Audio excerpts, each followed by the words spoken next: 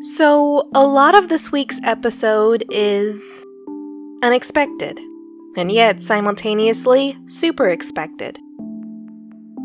On one hand, I did not think I would do back-to-back podcast discussions in a post-podcast saga age, particularly topics from within the same podcasting family. But something just hit me this past week. And that gets back to the point that this was a super planned out episode. Or rather, it's a concern I've been holding on to for a while.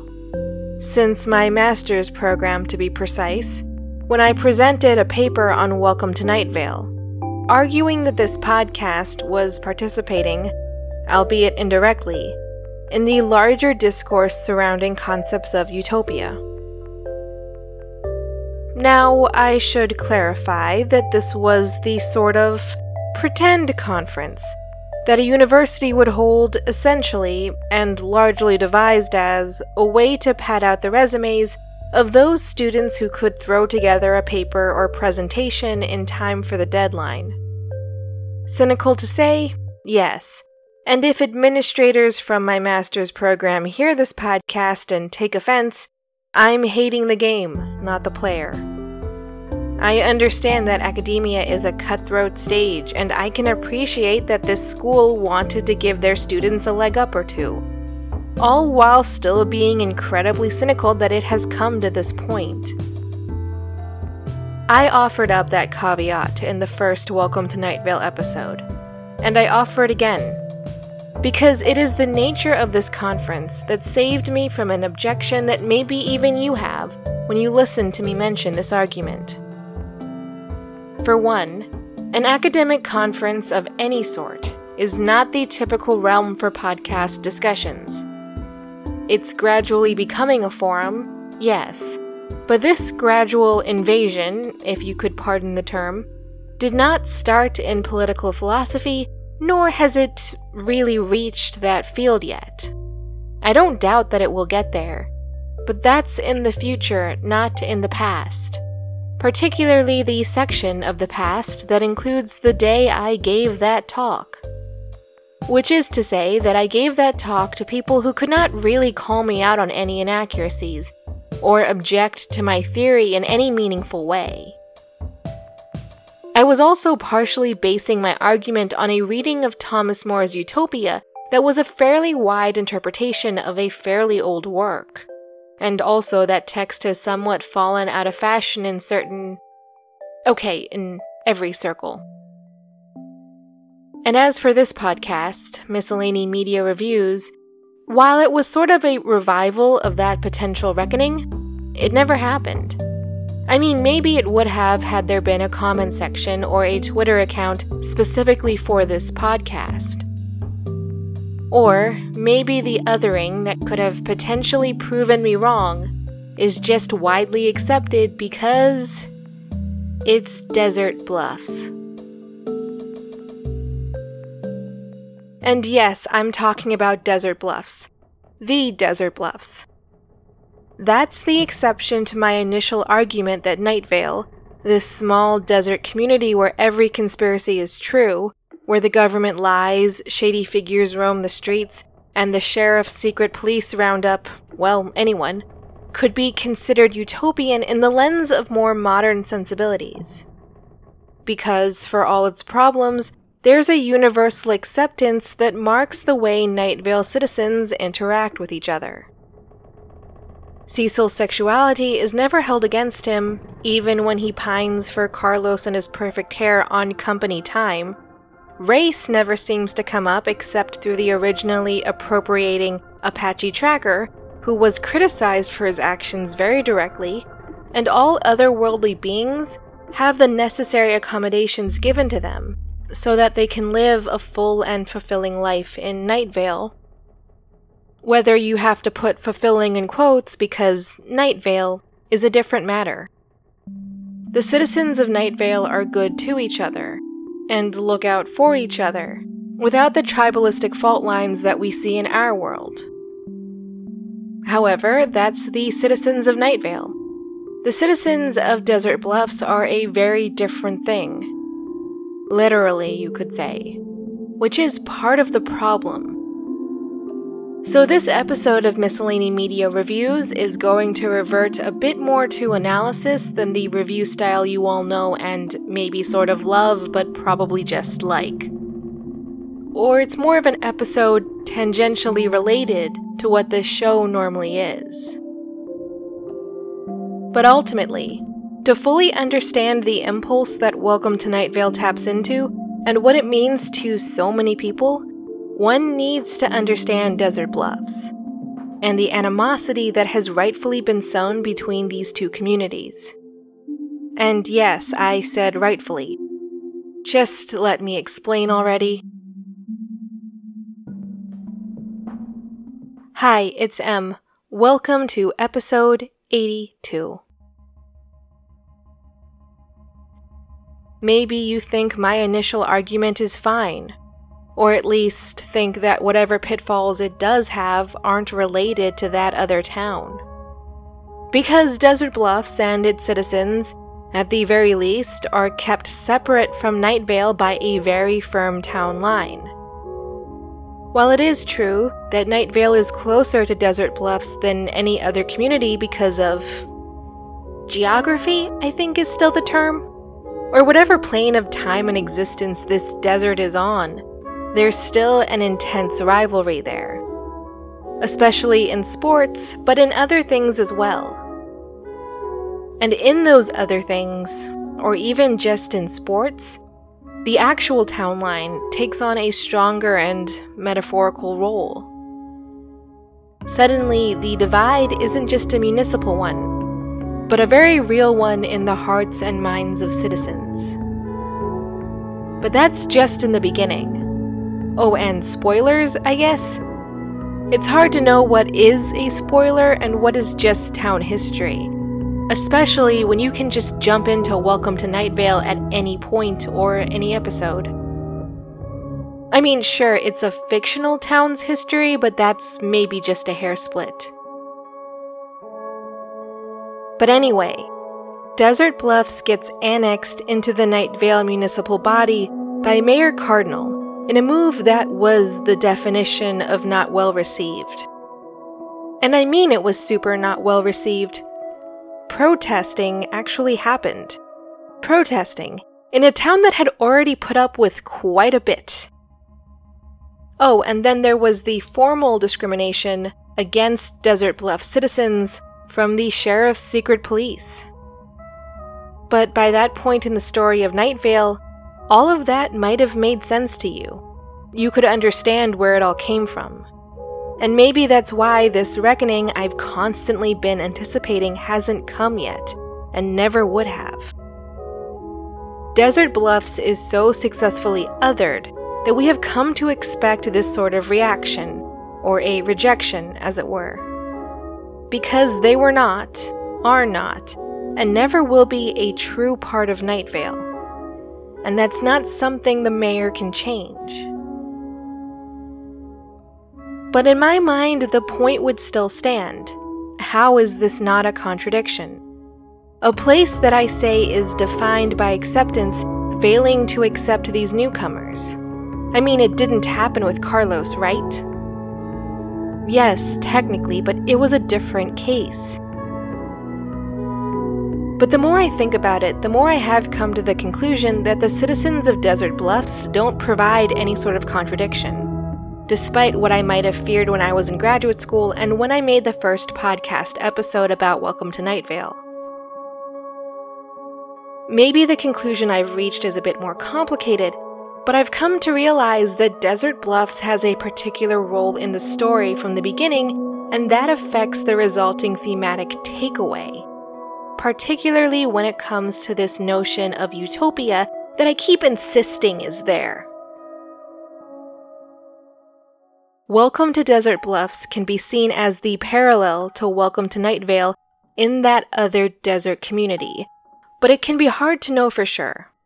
Because those of us who listen to Night Vale's community radio show only get 2 glimpses into that other community. Episode 19 and 70 are split in half, and in one half, we get the view from Desert Bluffs. And Kevin. Well, Kevin, the voice of Desert Bluffs, makes other appearances as well. And through those episodes and Kevin's appearances, we get an accurate glimpse of what Desert Bluffs is like and how it operates. And well, to make it easy on all of us, I'll just leave it at this. Desert Bluffs is way too cheery and happy. Like, it might not be a fake countenance of manufactured elation. That might actually be what Desert Bluffs has become. And it reached that point because at one time, it was a community owned and operated by the corporate entity of Strex Corp. This was in the beginning though, and Strex Corp's story doesn't end so well either. Now, Strex Corp might just seem like Night Vale's shadowy forces painted with $signs on top, but not quite. Night Vale's governed by mysterious forces, and some have malicious intentions, and some are just hanging out. Envision a spectrum that runs from the sheriff's secret police to the angels that definitely don't exist, right? But had also hung around for a while, changing light bulbs and all that. In some ways, these are not just reflections of our world and the forces that govern it, but also of us to varying degrees. Particularly when you step away from making any sort of value judgments about these urges. Because, let's face it, tools don't have a purpose beyond what we use them to do. A hammer can either build a home or destroy it. So for one, we have desires for some level of control, at least over our own lives and our own directions, but when you consider all the factors that influence us, it's easy to see where this plot gets lost.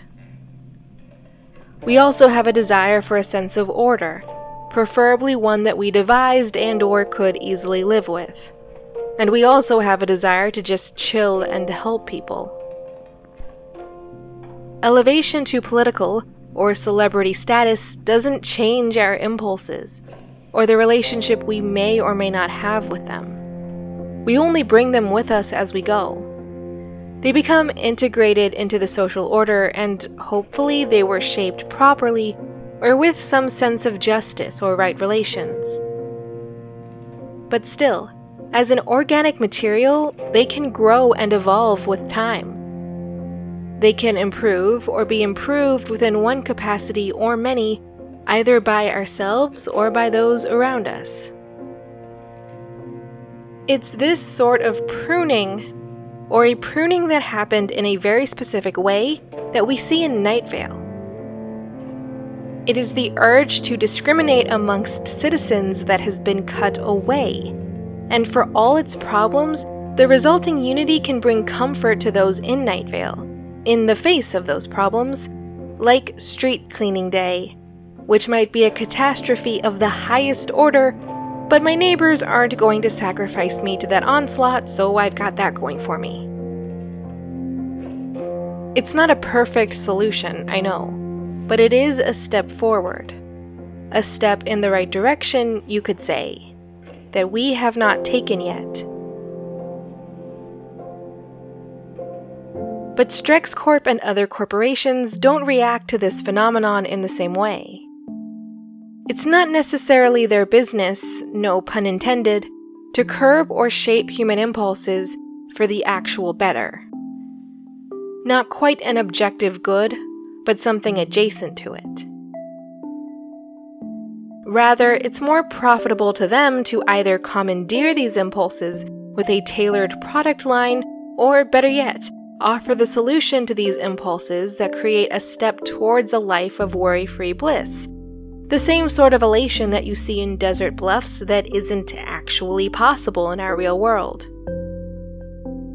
In many ways, Desert Bluffs stands as a sort of test case for what could be possible if economics alone were to govern human ills and not-so-ills.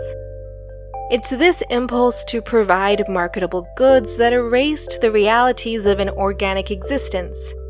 And then all that is left is the sensation of joy, deserved or otherwise. Or that's what we think.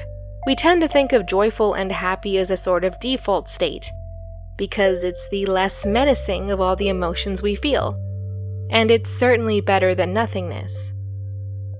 It's an extreme case that stands completely opposite of Night Vale.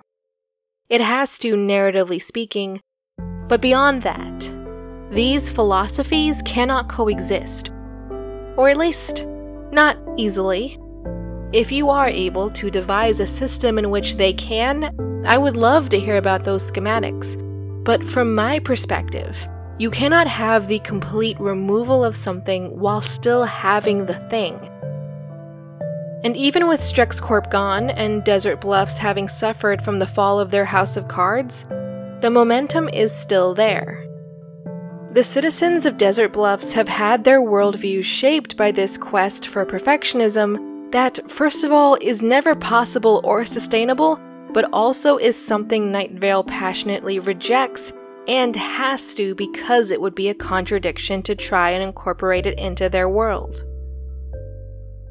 The citizens of Desert Bluffs, then, represent that urge to clean the slate of what is otherwise human, of desires and passions that, yes, can destroy us, but not necessarily. They are also a part of who we are.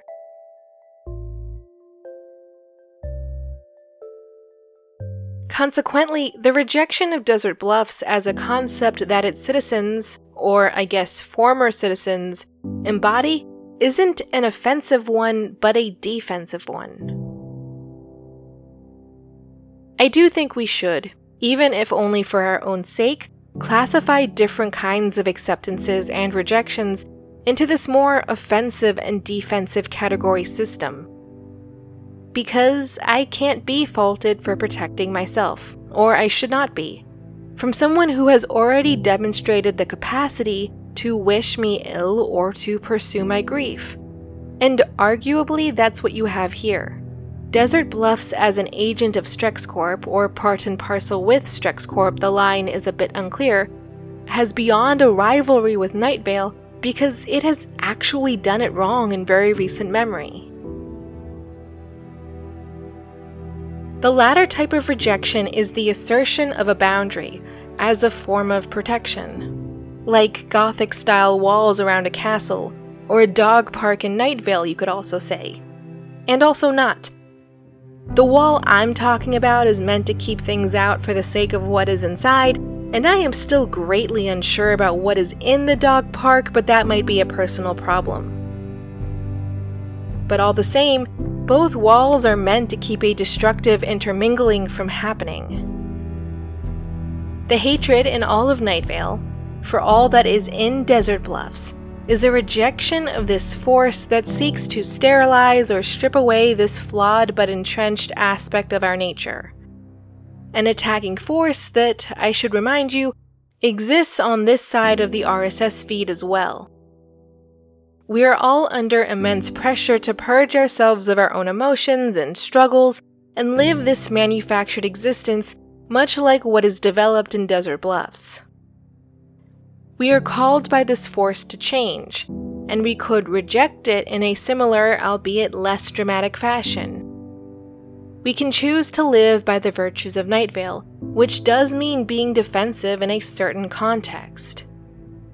It means protecting oneself and preserving one's more authentic, though potentially flawed, nature. However, it is a boundary that is not always effectively modeled for us. But at least there's Welcome to Night Vale, offering us a pretty important lesson. Neat.